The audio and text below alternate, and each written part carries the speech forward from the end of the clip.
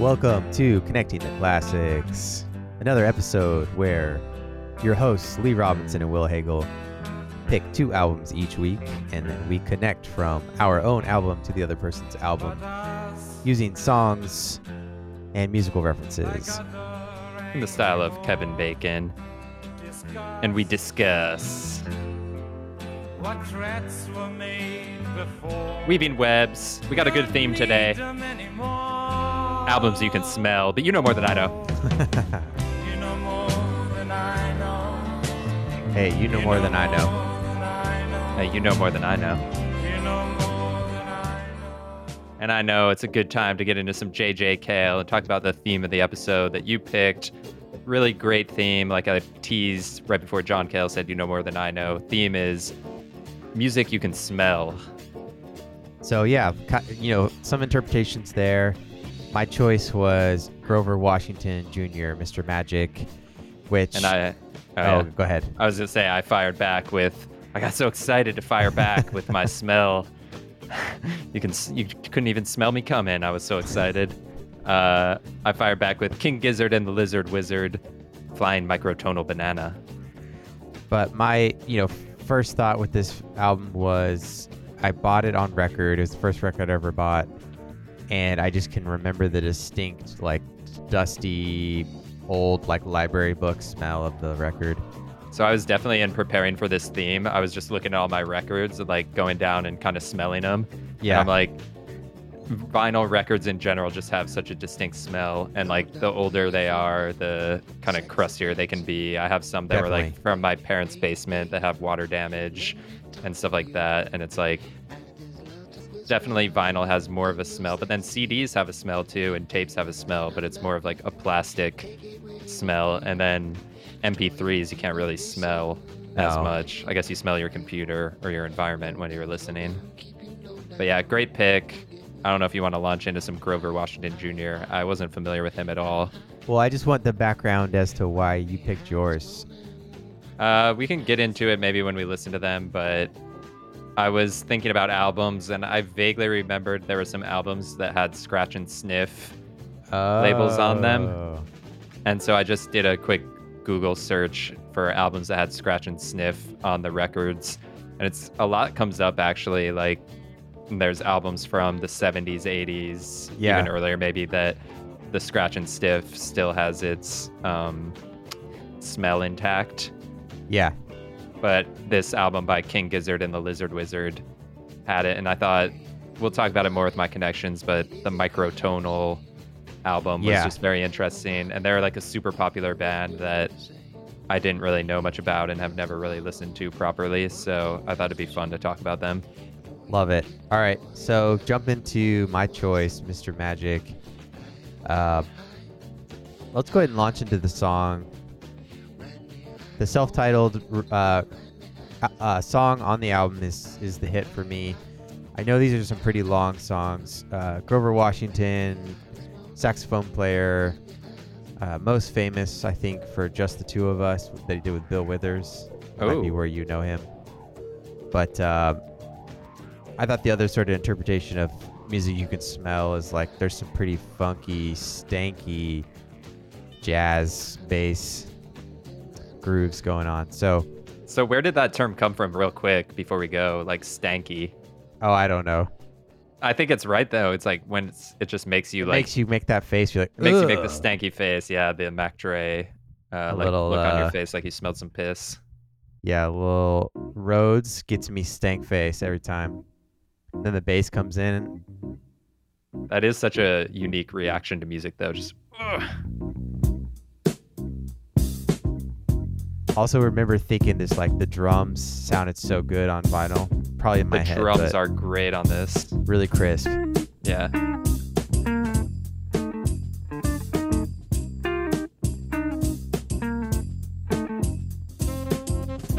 Oh, Grover. Funky horns too. Just teasing.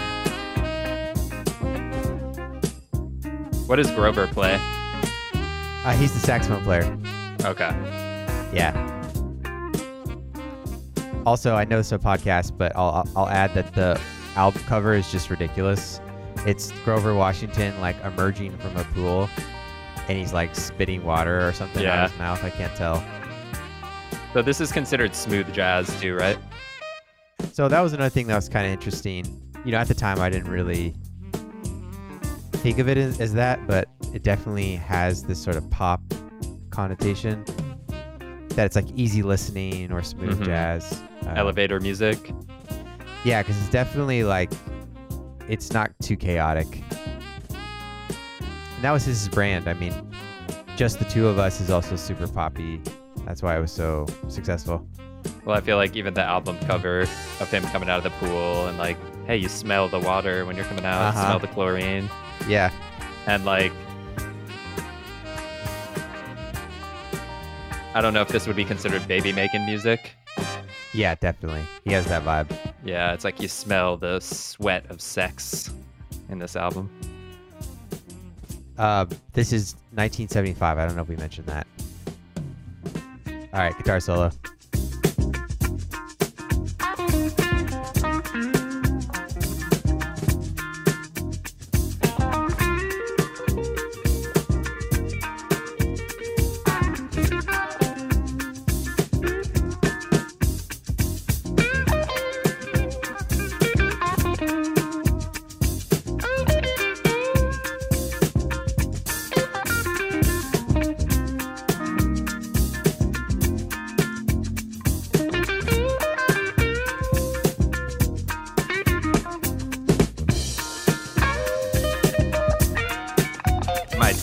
Of that guitar. Oh yeah. This is Eric Gale on guitar. Studio guy, played on a million records. But it's just like they're just jamming, just like having fun. And then that horn chorus comes in.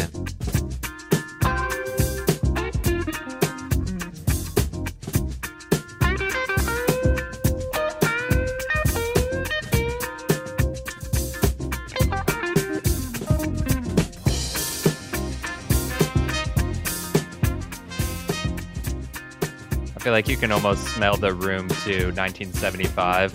Yeah. Like it's like a cigarette stenched, wood paneled recording studio. That's what I smell.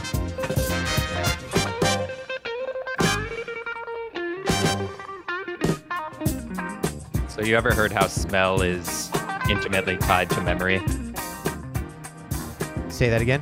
Smell, I think, is like intimately tied to memory. Totally, yeah. So it is interesting because really you can't smell most music, but you smell the things that you associate with the music. And then that can bring you back. Like you probably get transported back to listening to this on vinyl.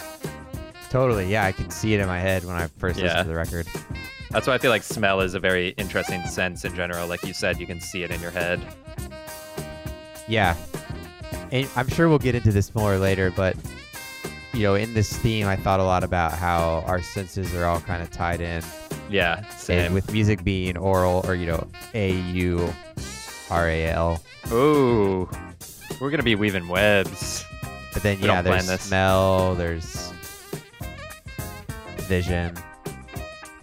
All right, I'm going to let Grover do the talking. Sorry.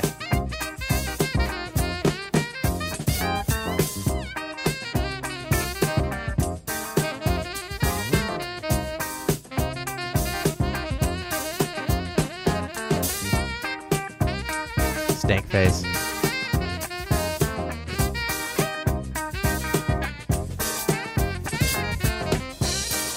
I guess it's like a look of shock. Like, I can't believe they just played that. Like, wow. Can't believe that smell. Well, have we talked about this before? That there's something to, like, this, you know, with like laughter, there's like a sudden moment of confusion that usually can cause laughter. Mm-hmm. And I think like with music, there's this sudden moment of like, how did they do that? That's like really pleasurable for. Or they do something unexpected. It's like comedy too. It's all the same. It's all the same.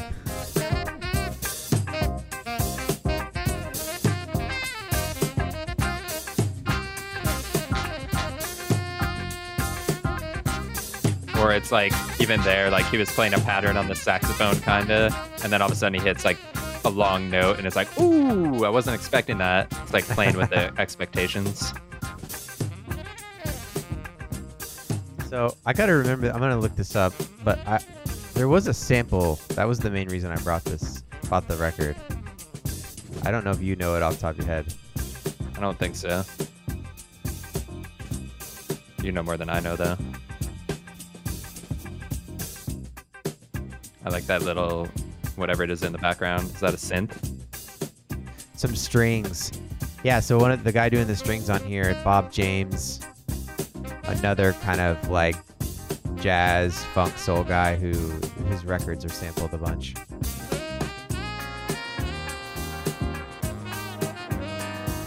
Somehow has the most generic name, but also a classic name. Bob James. Yeah. Great name.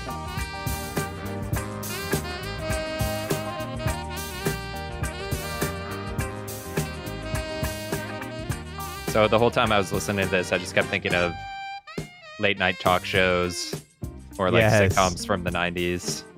Definitely that vibe. Bill Clinton playing the saxophone. Bill Clinton probably loves Grover Washington Jr. Definitely.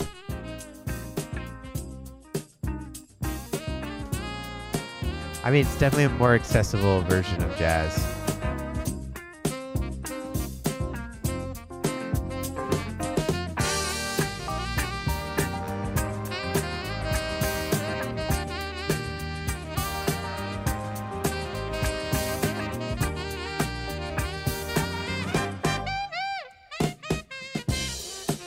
That little part sounds familiar, like maybe it's from a sample. Yeah, I can't figure it out. It might be Mobb Deep. It wasn't this track, but one of the other tracks was sampled in a Mobb Deep. Their big record. Shook Ones. Yeah. The Part two. The infamous album. We'll be weaving webs to a part 2 later. Nice.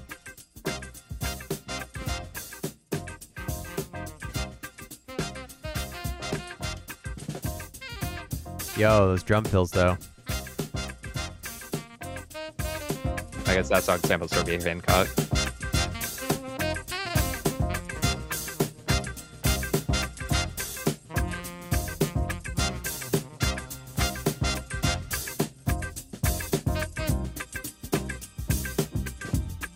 That'd be a good sample.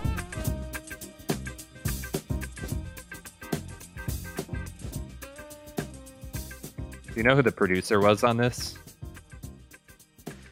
I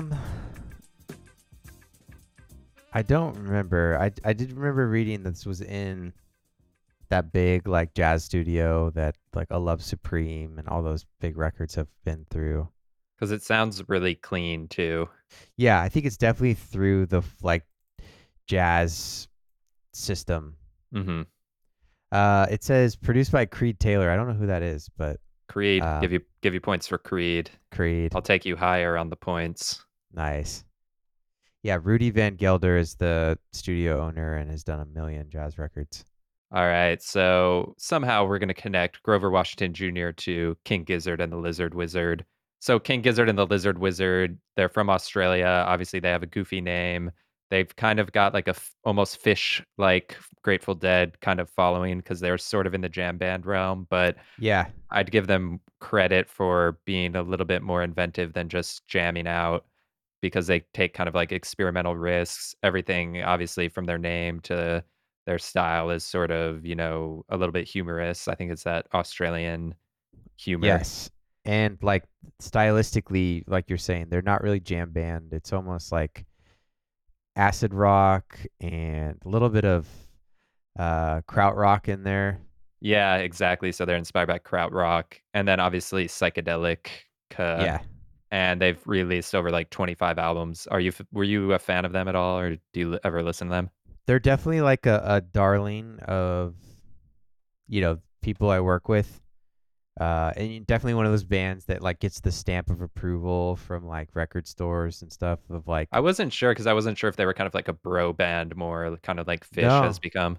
I think it's like you did your due diligence. You're like inventing or, taking old sounds and sort of, brushing them off and doing something slightly different, but in the Mhm. spirit of music that isn't really being made anymore. And I feel like you definitely from the name and kind of like the desert associations, even though I know they're not really associated with the desert, you kind of get like you can kind of smell their fan base, I guess, is what I was thinking.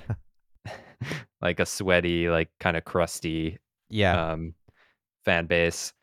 But so this album, Flying Microtonal Banana, is kind of an experiment. So like I was saying, they've recorded over 25 albums, something like that. And their albums all kind of have different themes or approaches where they do different sort of experimentation. This one is all about exploring microtones, which I was doing some research. And Terry Riley, who we've talked about before, who did an album with John Cale, has experimented with microtones as well. So that's my John Cale get out of jail free card early on Nice. in the episode. So the simplest explanation I saw for microtones is it's the notes between the notes.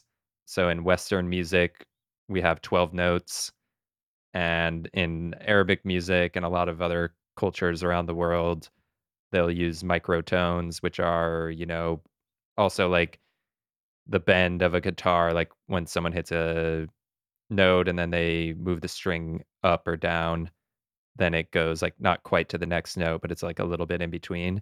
And I Yeah. think to the Western ear, it often sounds off a little bit. But this is a 9-minute song, so let's launch into it. It Wow. opens up the album. I just really sets the tone for me. I loved the first song and I was locked in. The rest of the album, it got kind of old by the end, I'd say, but there are some other good songs on it too. Open Water is another good one. And I was reading that in order to get some of these microtones, they put extra frets on their guitars to like shorten where the Yeah. notes should be and make it so it comes across cleaner. But I thought this one was a good example of the microtones. So this is King Gizzard and the Lizard Wizard, Rattlesnake. I kept thinking that every song they were going to start singing Rattlesnake.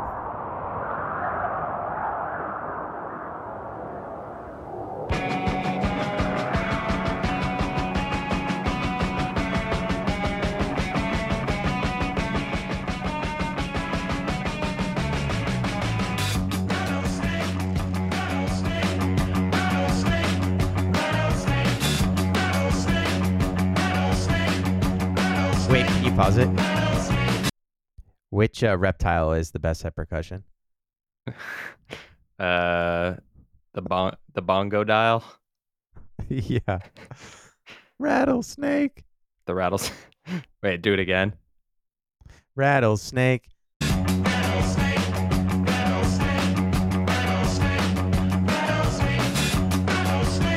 If you look up the YouTube video for this song, all the comments are like, these lyrics are so deep.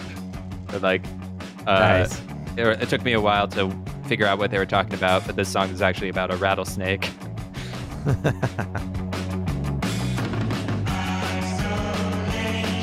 Nice drum fill.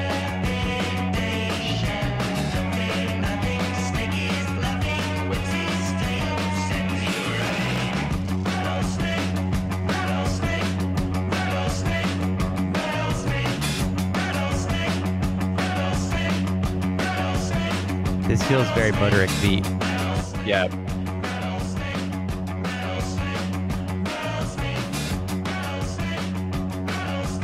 It's also a very repetitive song that somehow manages to stay interesting, like this right here. Piano, microtones.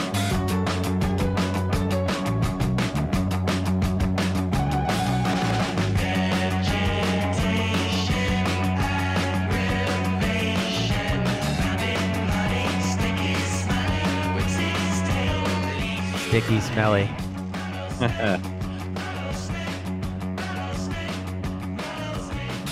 Yeah, I feel like this is just something where these kind of tones don't necessarily usually exist in Western music, although there are a few examples.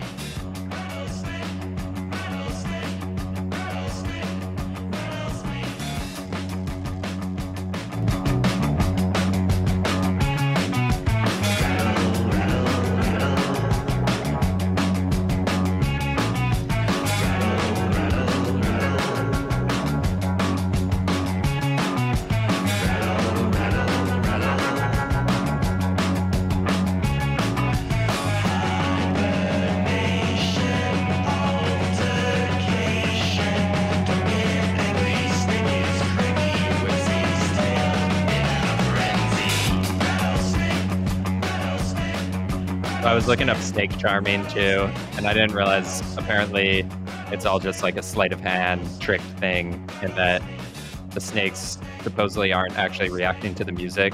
They're following the flute, the pattern of the flute, because they perceive it as a threat, and they're like doing a dance to it. That's nuts.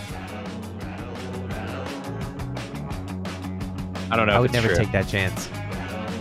Yeah.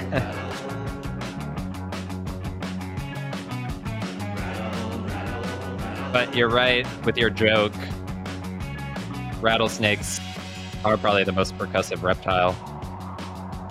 Yeah. And just what they're doing is essentially what playing a drum, right?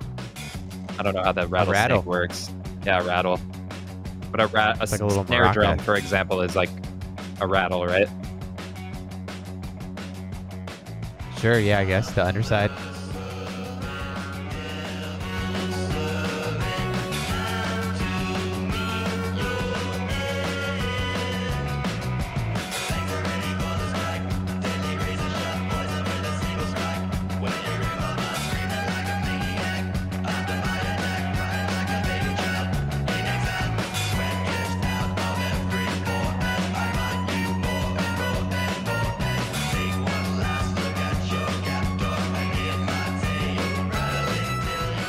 So I think in a lot of Western like contexts, you would...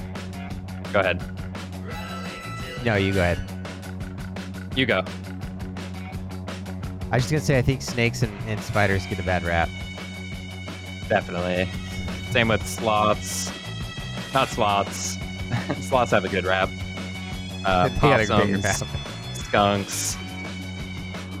Sloths are accurately judged. I mean, the All right, drummer... what were you saying about Western music? No, I was going to say the drummer doesn't get enough love. The rattlesnake. Yeah. Give Hold the it drummer down. some. Who would be the bassist of the animal kingdom?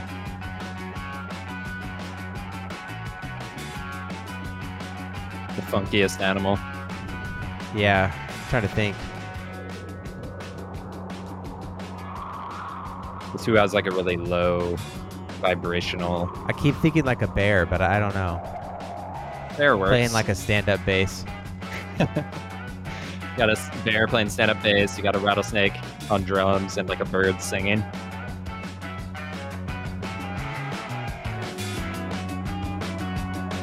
So I was gonna say, like, just in typical Western music, these notes, guitar solo, I'm talking over it, but even this guitar solo, like, it would just sound bad. You'd be like, you're hitting the wrong notes. Because, and there's like Reddit threads talking about microtonal music, where they'll say like, what key is this and what notes are they playing, and really breaking down the music. But a lot of it too comes from the baglama, which I think we've talked about before, instrument in Turkey. Yeah. Turkey got a Which gobble. you have one. Turkey gobble is, I have a lute, but I guess it's the same as a baglama. I don't really know. Oh, okay. Yeah, a lot of like folk traditions from around the world will use microtones, and then just for whatever reason in Western music, it just got totally eradicated. I wonder if it has something to do though with the like writing down of music as opposed to playing folk songs, when it was like, well, actually, if you look at music more as a math equation, like what Mozart and Beethoven and all those composers were doing, they didn't account for the in-between notes. But I don't know if I'm overthinking it's that. less about not accounting for it. It's just like, it's what makes sense in the math equation. Right. If you want like a harmonics and not just a ton of dissonance. Yeah, so this music's obviously way more dissonant. And I guess in the Arabic culture, they call it 24 tet, whereas we have 12 tet. Yeah. I think instruments too is a good call out for like scales are oftentimes built around instruments.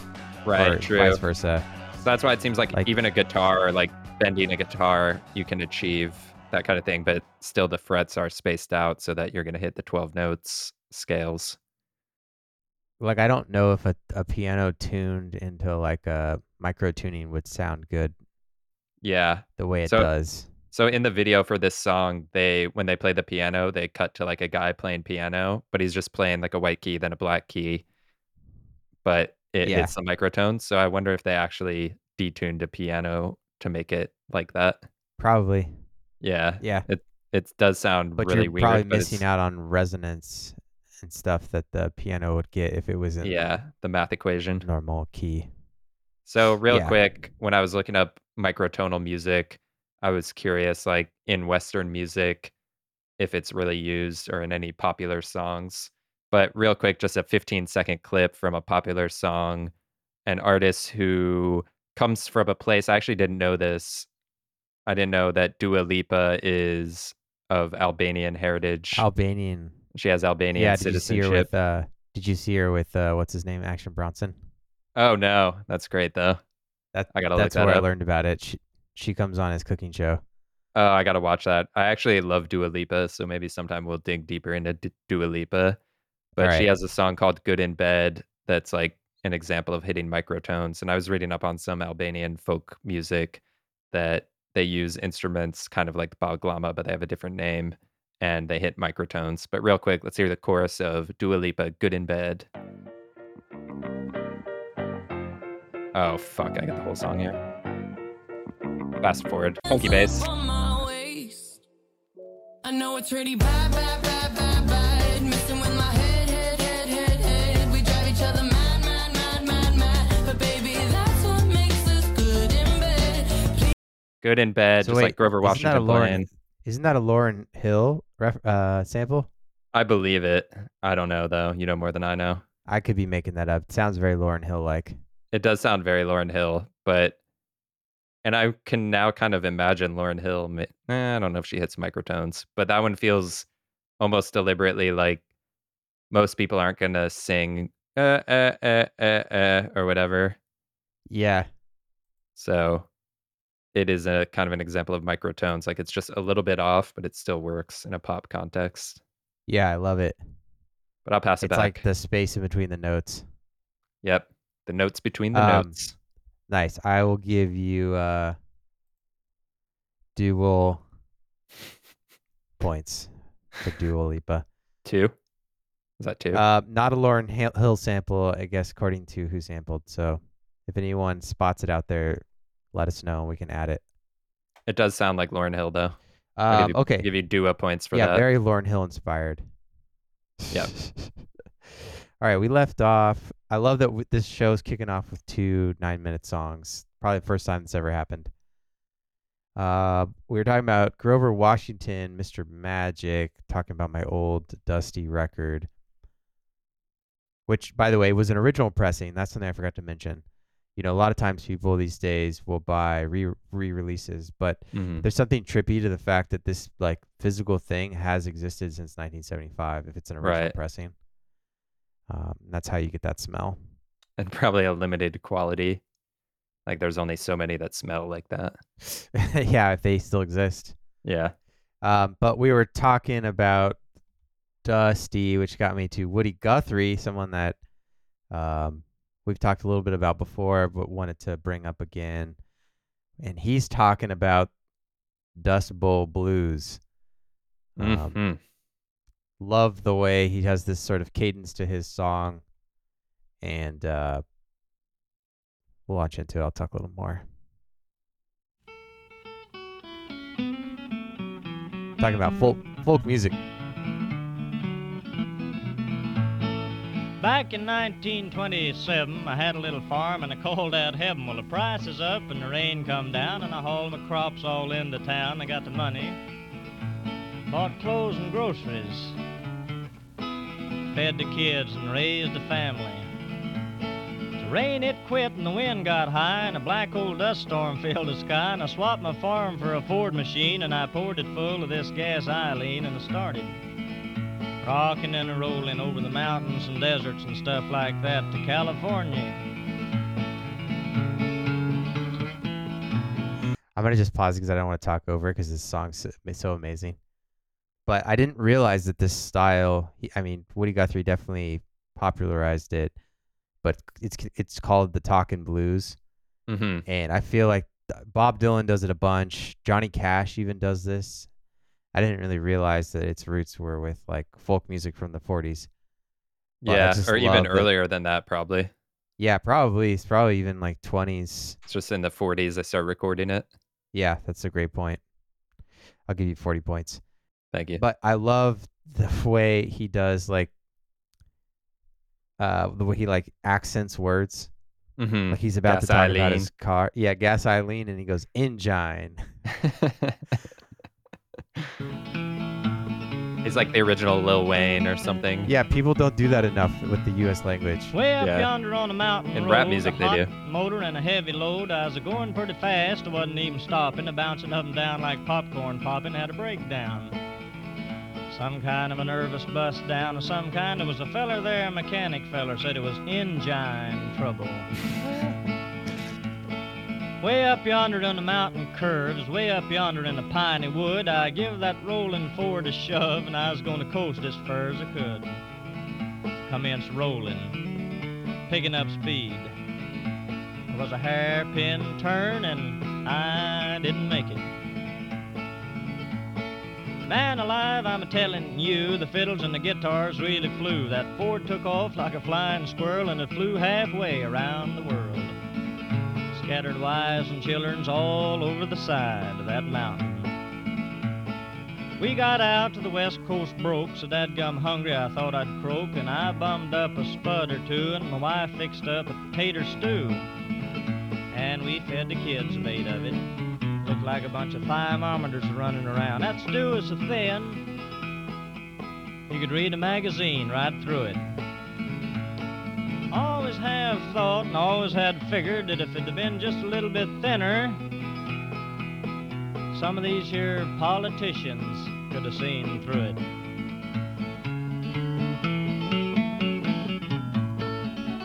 Little microtones.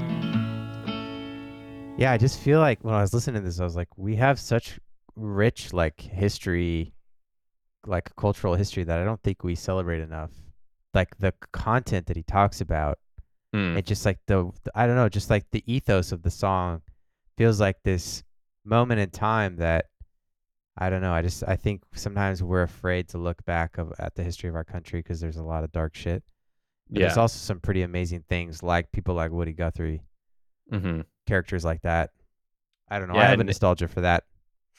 And even the kind of concept of the talking blues, I feel like, is interesting. We were talking about sort of musical structures in this episode.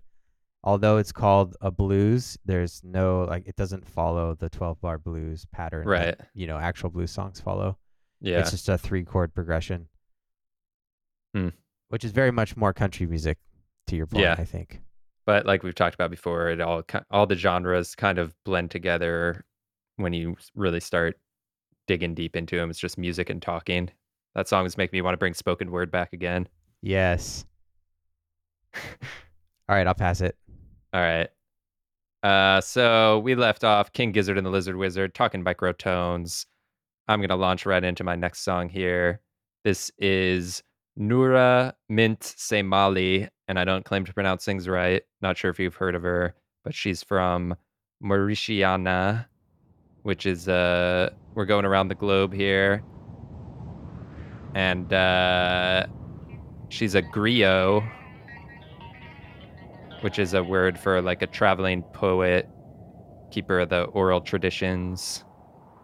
And she merges it with some more Western style rock.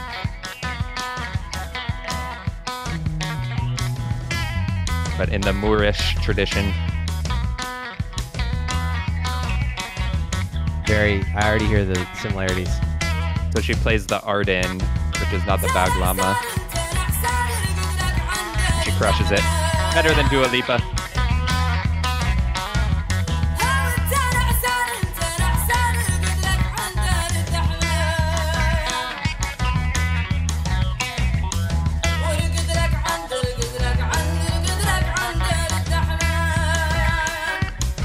So the instrument, she plays the Arden, not the Baglama, which is a harp made out of kalazba, which is a type of gourd.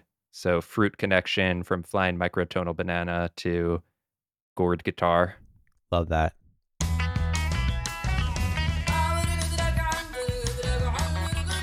I guess it's an instrument designed specifically for female musicians.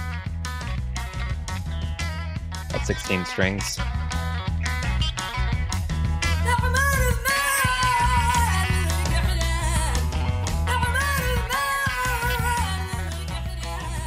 Well, I guess even the concept of griots,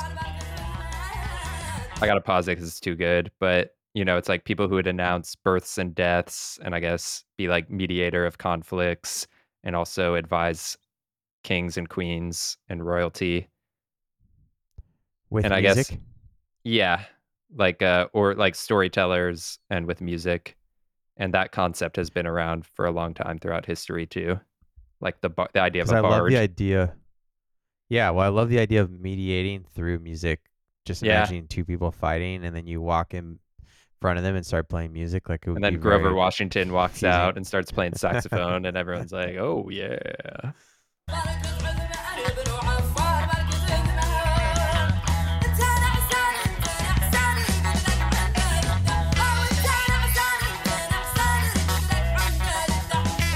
Whoa.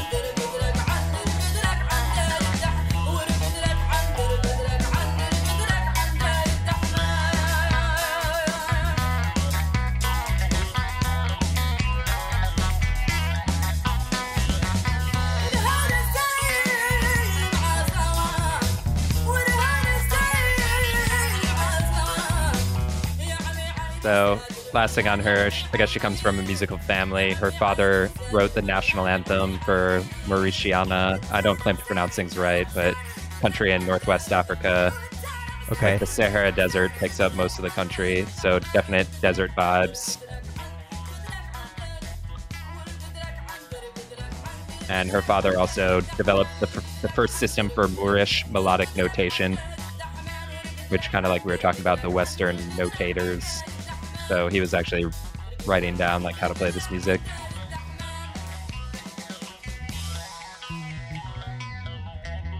Funky bass. The other thing is I was going to bring up is that styles of music to me are often associated with different types of food. Like if I hear Frank Sinatra, I can like smell the lasagna. Or if I hear, salsa music, I immediately start craving salsa. I don't know. I don't know if you have that experience at all. It's because like if I go to a Mexican restaurant, there's salsa music playing, or if I go to Yeah. like a whatever Middle Eastern restaurant, there might be something closer to this playing, and then my brain just associates the taste of the food with the music playing, and taste is linked to smell. So I don't know. Styles of music trigger smells and tastes for me. So I think I might have synesthesia, but we'll be getting to Stevie Wonder next. Pass it back. Okay, perfect. All right, I just want you to go on the record that you mean like mariachi music instead of salsa, What's salsa? just so you don't get canceled. What is salsa? I Salsa just think is it's funny like, to say salsa music makes me crave salsa. Salsa is like Caribbean. That's like Cuba, Puerto Rico. Okay, let me try it again. We'll edit back in. Mariachi music makes me crave salsa. You hear that at a Mexican restaurant.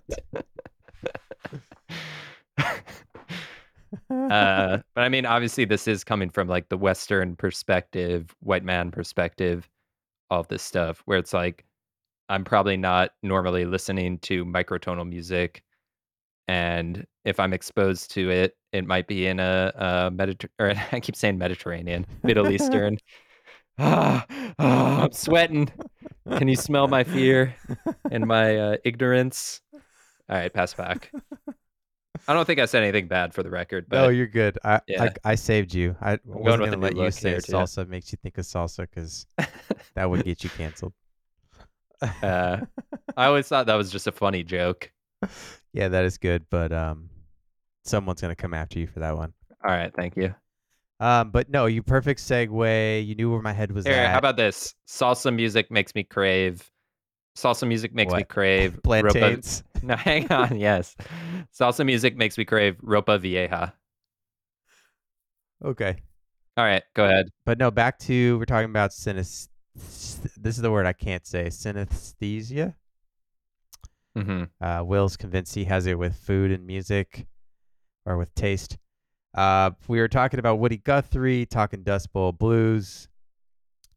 Clearly, Bob Dylan takes a lot from Woody Guthrie. He has a song called "Talkin' World War III Blues." Didn't realize that was an homage to just the talkin' blues genre, but it's almost exactly like the Woody Guthrie song we heard. But to save Will from Bob Dylan, because I know he can't stand him. Thank you. We played Woody Guthrie instead.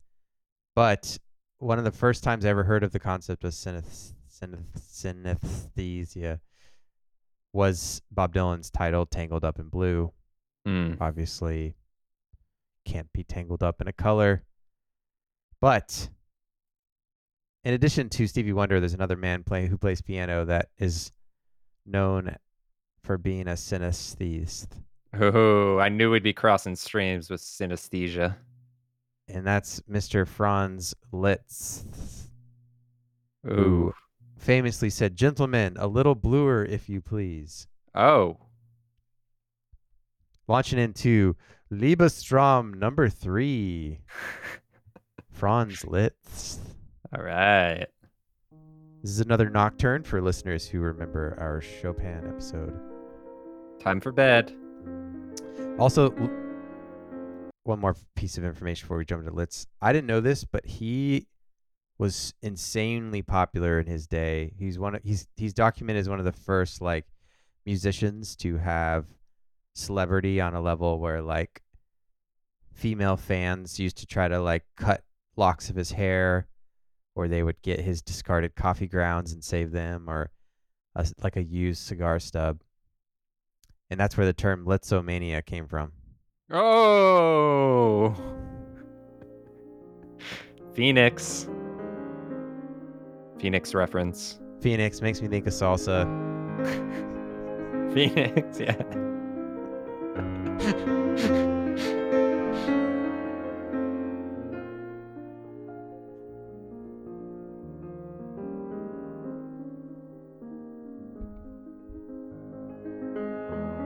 So Franz Liszt was known for having really highly technical songs, like they're very hard to play.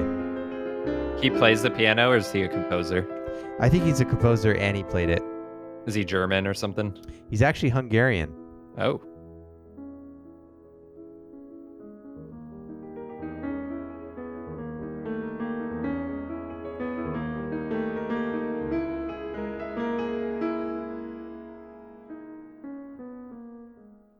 I could see how he was the Grover Washington of his time.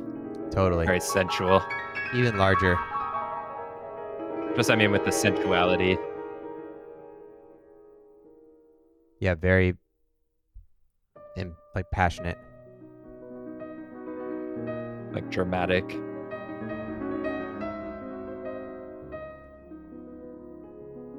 I feel like I've heard this before in an elevator or something. Yeah, it's a super popular song. Yeah. Which it means love dream, or dream of love.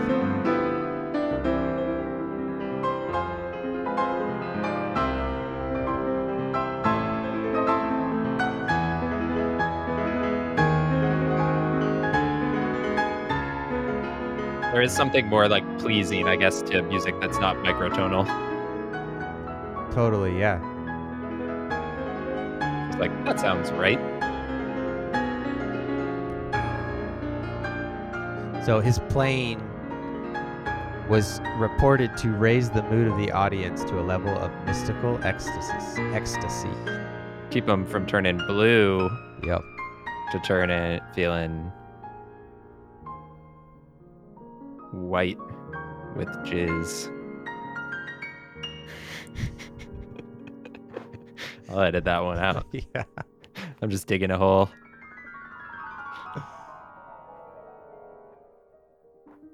So this is 1840s. I don't know if I mentioned that. Oh. How did they record it? The pieces are just, written down. Oh, he wrote it in the 40s. 1840s. 1840s. Yeah, this is played by Lang Lang. Mm.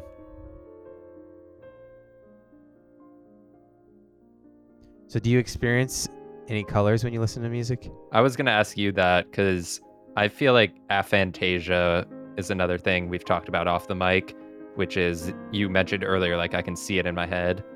And there's some people who can't see images in their head. Some people who can. It's a spectrum. I think synesthesia is probably a spectrum too. I don't necessarily, but I kind of think I do a little bit at the same time. So I guess when I was reading online, the most common form of synesthesia is colors associated with numbers and letters. No, I don't see that at all. Do you? No, I don't think I have any of it.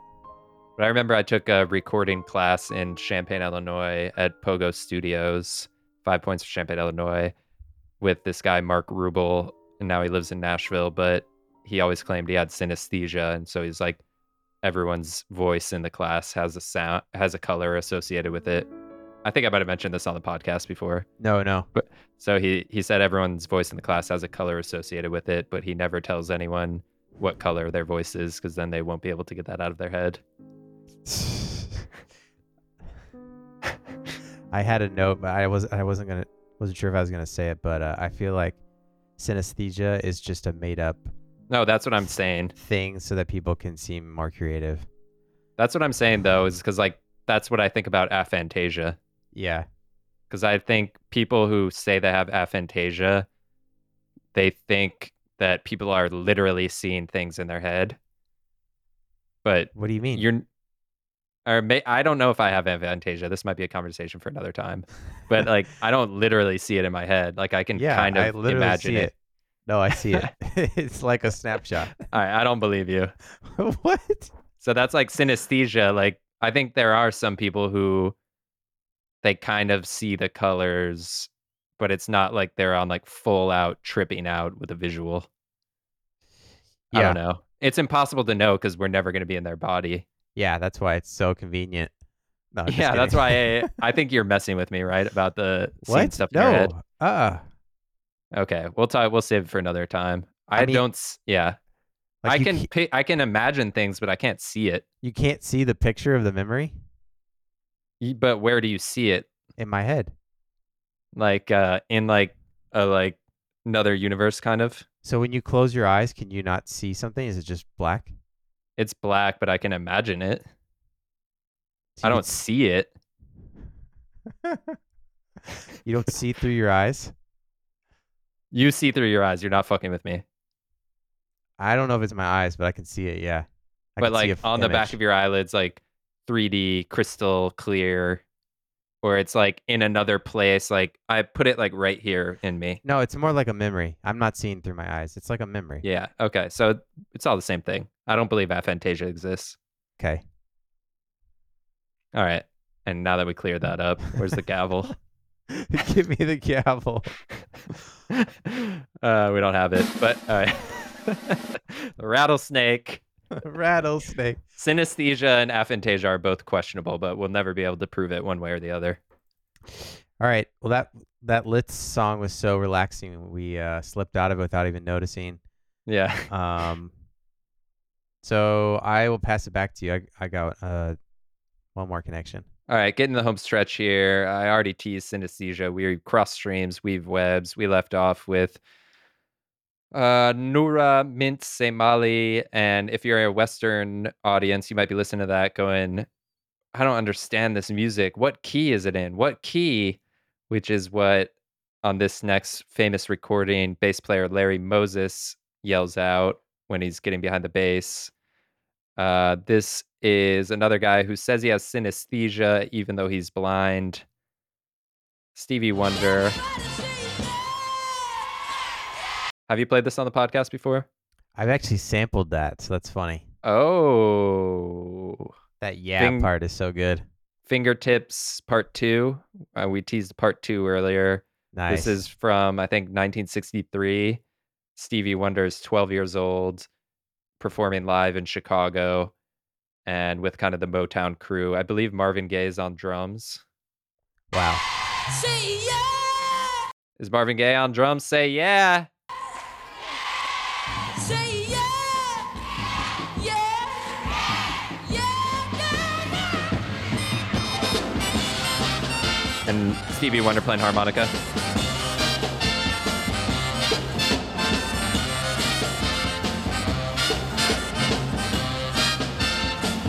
Just a little bit of soul. Yeah, yeah, yeah, yeah, yeah. Clap your hands just a little bit louder. Clap your hands just a little bit louder.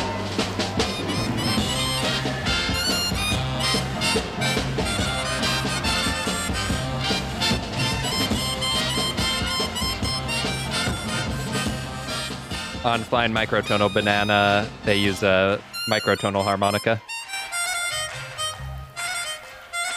And I guess didn't all the realize instruments were he tuned. played harmonica.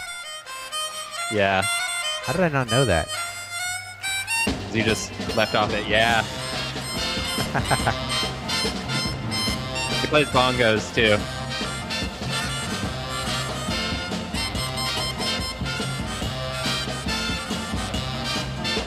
I know that everybody, hey girl, everybody had a good time.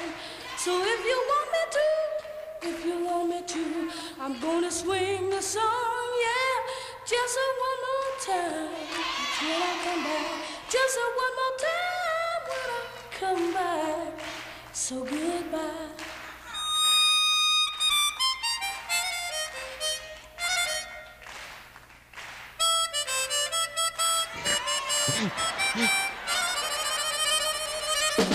So good. I guess it was all just improvised. How about it? Let's hear it for him, huh? Little Stevie Wonder. Take a while, Stevie.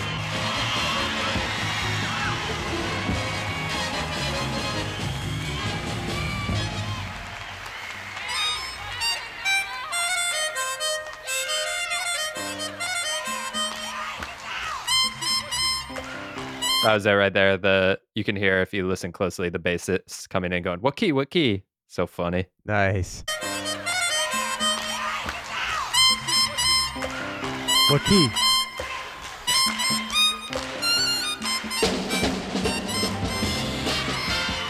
So this song came out as a B-side. There was part 1, this was part 2. And Stevie Wonder became the youngest artist to hit #1 on the Billboard Hot 100 chart in history. Nice. I think it's just from a young age, he obviously had such a great stage presence. I'm gonna go, yeah, but let's swing it one more time.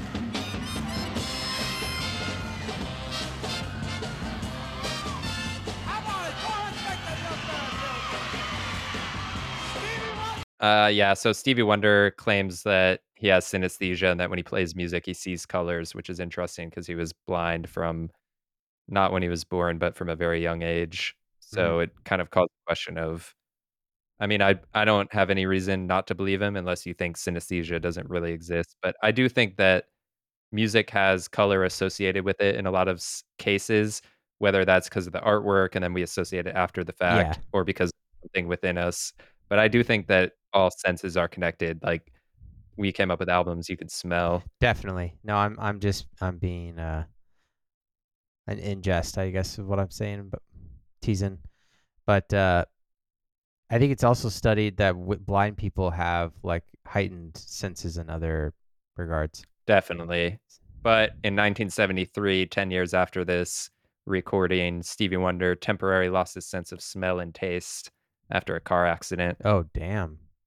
And August 6, 1973, he crashed his car and he was in a coma for 4 days. Jesus. Yeah. And then obviously COVID, you're losing your sense of smell and taste.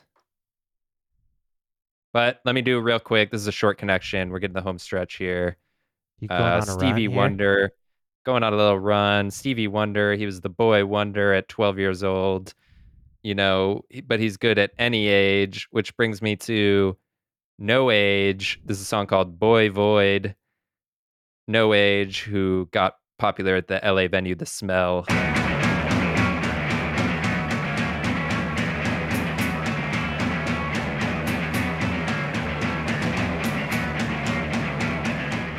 I'm glad you did it. The Smell connection. Had to. I immediately thought of No Age, but I didn't want to choose one of their albums.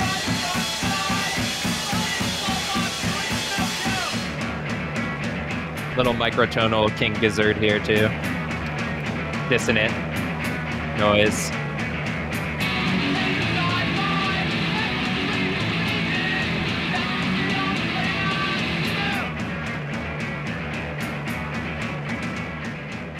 Yeah, No Age, for those who don't know, we're like probably the biggest band of the scene at The Smell, which is a venue in downtown LA, like a DIY, all ages, independent venue that gets really hot and sweaty and smelly. And I feel like anytime I hear their music, I can just smell what it's like in there. They're also super popular with college radio kids. Yeah, like King Gizzard and the Lizard Wizard. Got the Meteoric punk beat. And then for this album, Weirdo Rippers, they painted No Age Weirdo Rippers on the outside of The Smell. And I think it's still there.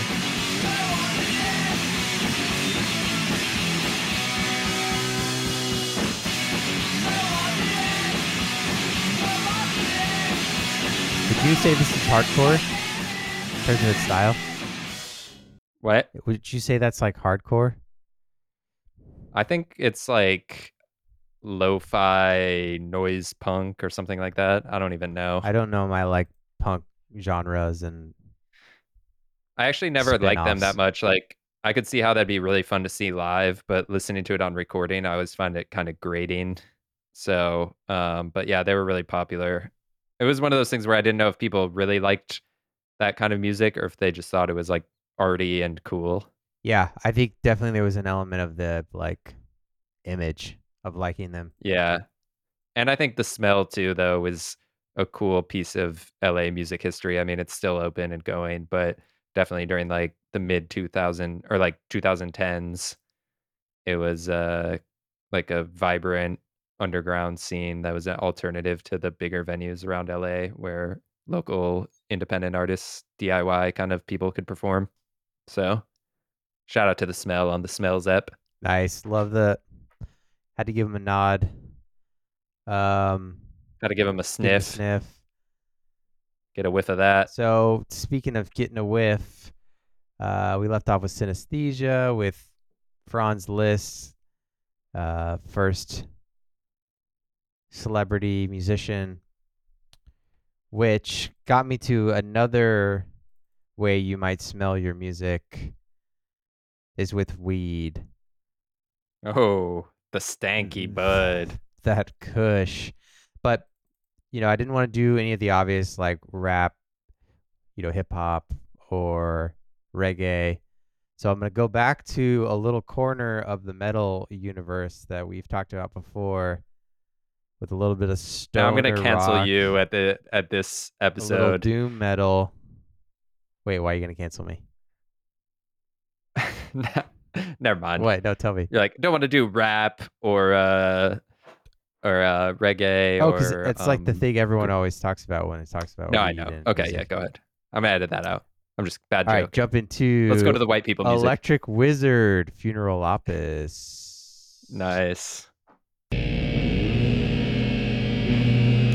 Just for the record, like what? Am I going to play Snoop Dogg and Bob Marley? Like that's just been done to death. So I don't know what you're talking about. I edited jumping out. into some stoner rock.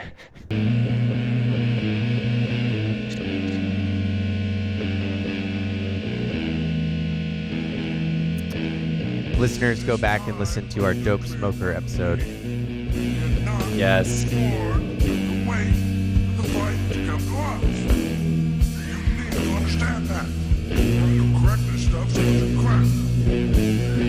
This generation is so goddamn spoiled.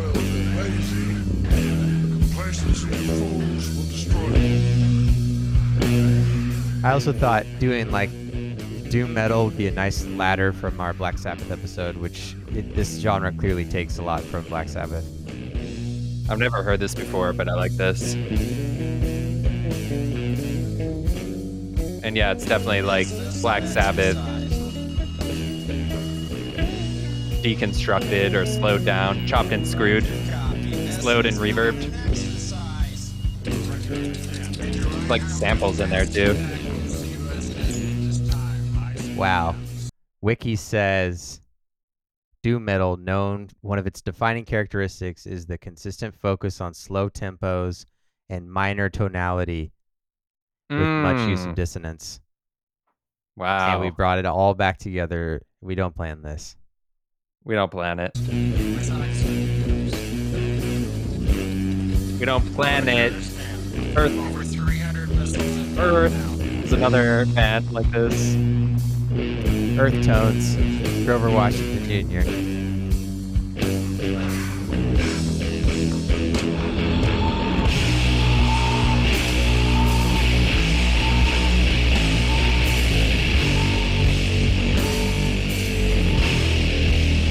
Definitely stank face into this.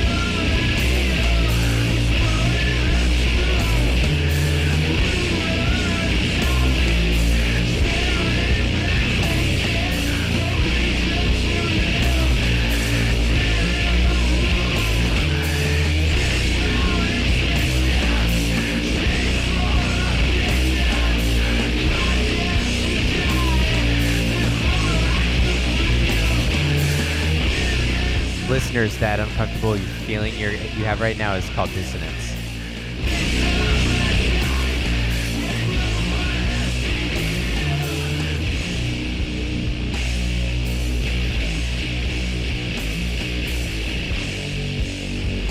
I like this a lot though.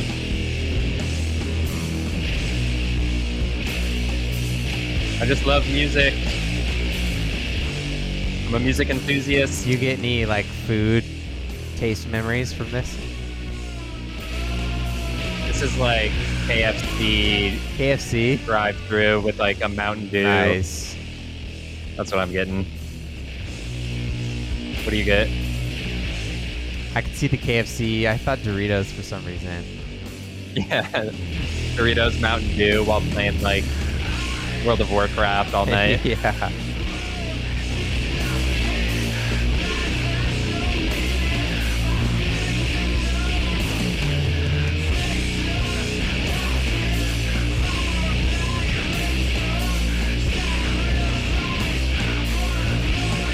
Funny too how like a new genre emerges when people are like, let's just slow it down a little. Yeah. Well, you know, we were talking about dissonance and kind of like why is Western music so focused on harmonies and, 12 interval scales and stuff. I think this is a perfect example of what like emotions and like it taps into a different side of you that like people are like swaying in the audience to this and like very primal, just like letting it out. And then it's like when they drop into when like a metal band then drops into like a breakdown or something, it's almost like the point of release where all the tension you built up comes out. So this album is called Dope Throne. I don't know a ton about doom metal, but I do love that there's like the weed references in almost every single. It's either like super dark shit or weed or both. It's because at the time in like the 90s, smoking weed was associated with this. I mean, it is associated with other genres you mentioned, but definitely was like the slacker, stoner, nothing going on in your life. You just want to smoke weed. Yeah. And very different from today. Yeah. That's hilarious to think about, actually. The Now high it's like functioning tech. stoner. Yeah.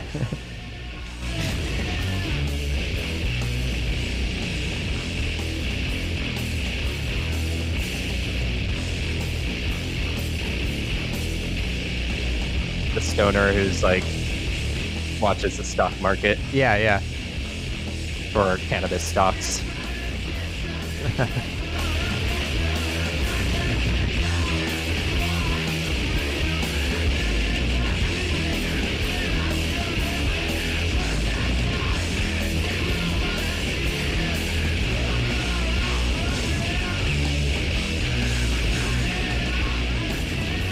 I'm gonna give you 1,000 points for this, though. This is probably one of my favorite connections. I can't believe I've never heard this band. Are they playing bass too?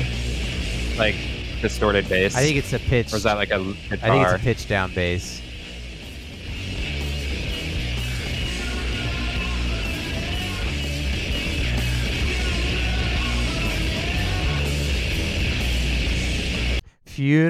Funeralopolis. I feel like I also kind of smell like, you know, the way like amps and guitar, a room full of amps and guitars kind of has a smell. Yeah, it's almost like plastic heating up. Yeah, but it smells good.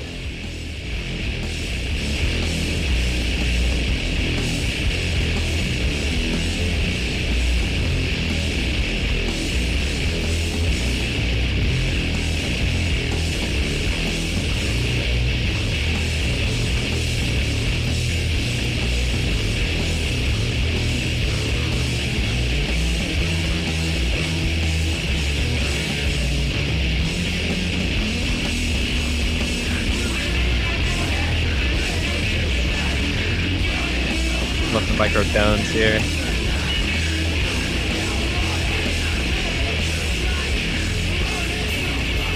Should have done a microdose episode because all these songs are extremely long. Yeah. This is great though. Sorry, I keep talking. So the name Electric Wizard is an homage to Electric Funeral and The Wizard, Black Sabbath songs. Oh. So it all leads nice. back to One-to-one Black Sabbath. connection. Yeah, Black Sabbath created every genre. Ooh, a little swirl here, a little psychedelic. I don't know if anyone's done this, but I want to start a Screamo podcast where the two hosts scream the entire time and then talk for a little bit. That would be and so then good. Do both of the vocal things, the growl and the Yeah. scream. Yeah. And just like, so where are you from? Oh, that's too good. What do you have to plug? That should be a bit. I have to plug HelloFresh. That's great.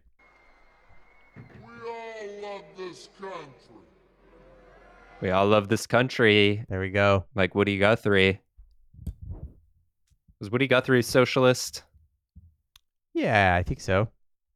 Something like that. This land is your land. This land is Yeah. my land. A leftist. Yeah. Pass it back. Yeah. Take us home. All right. Taking home on the country roads. Left off. No Age. Boy Void. You watch Sesame Street, right? Yeah. And you could be any age. You're not a 12 years old anymore like Stevie Wonder, but there's no age you need to watch Sesame Street.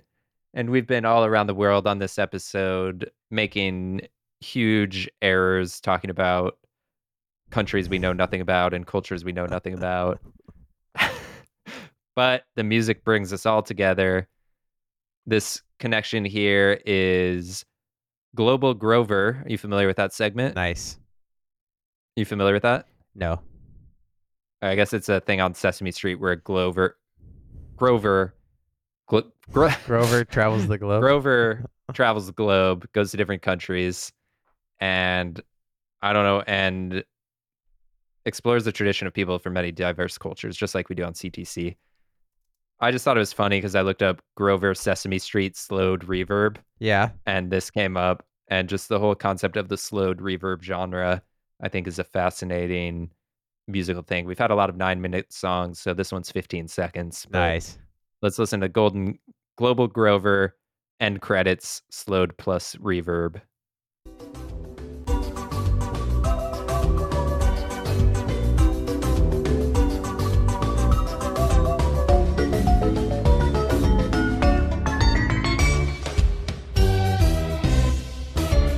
Love it. And that leads me into Grover Washington.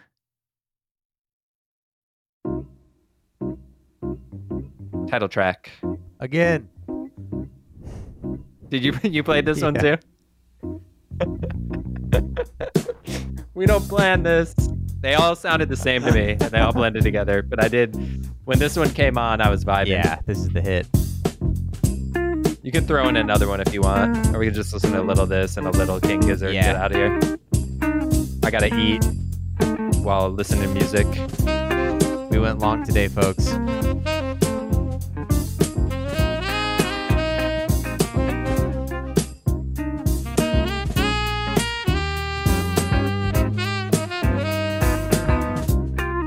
I could see the Orchard living room right now when I was listening to the album. You put it on in there? Yeah. Orchard Street is what he's talking about, which orchard, apples, fruit, microtonal banana. Will and I stayed in the same room. Separate years. We didn't plan it. We didn't plan that. And then you lived in a Silver Lake Garden Apartments, and then I moved there. Wow. We didn't plan Destiny.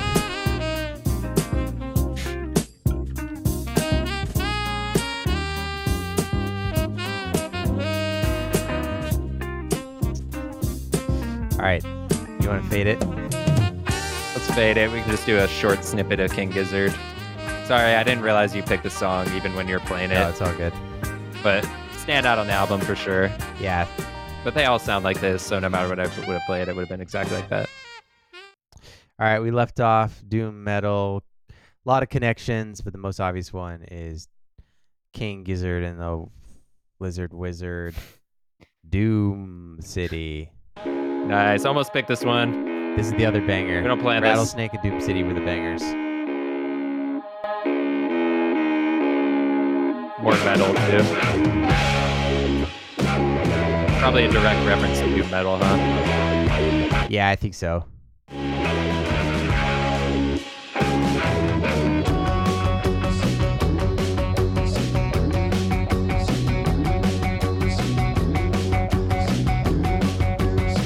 Wow, I just actually realized they're just like repeating the title of the song just like they were doing the doom metal song. Peter Wow. Rolopoulos, and then now he's doing Doom City. Rattlesnake. I didn't realize. Wow.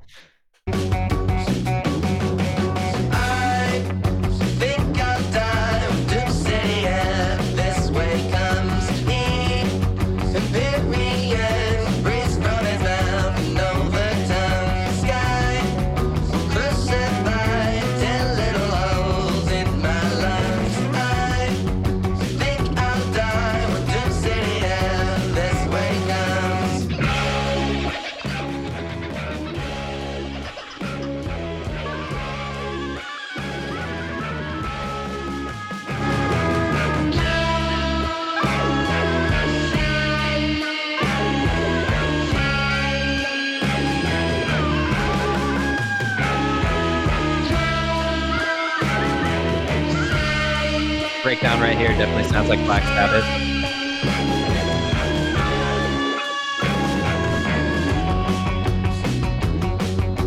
Doom to the Doom City.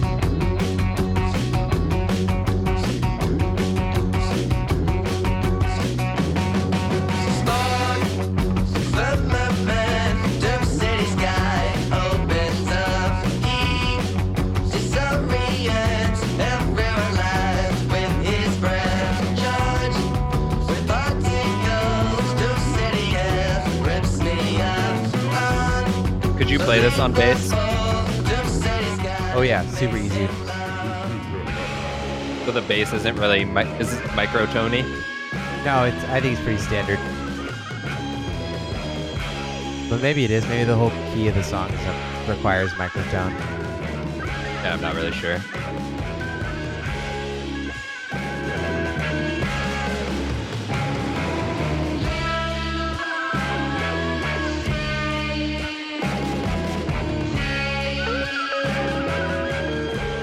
Yeah, this album definitely made me want to go check out the rest of King Gizzard and the Lizard Wizards catalog.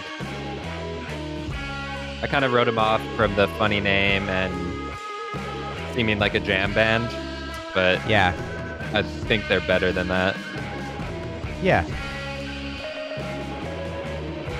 Very musical. It's a group They're like, just like very tight. if I was at a music festival, it would be worth seeing them. Definitely, yeah.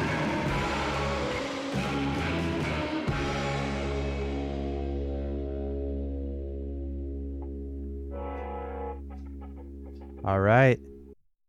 All right, we smelled it. Smell you later. Smell you later, listeners.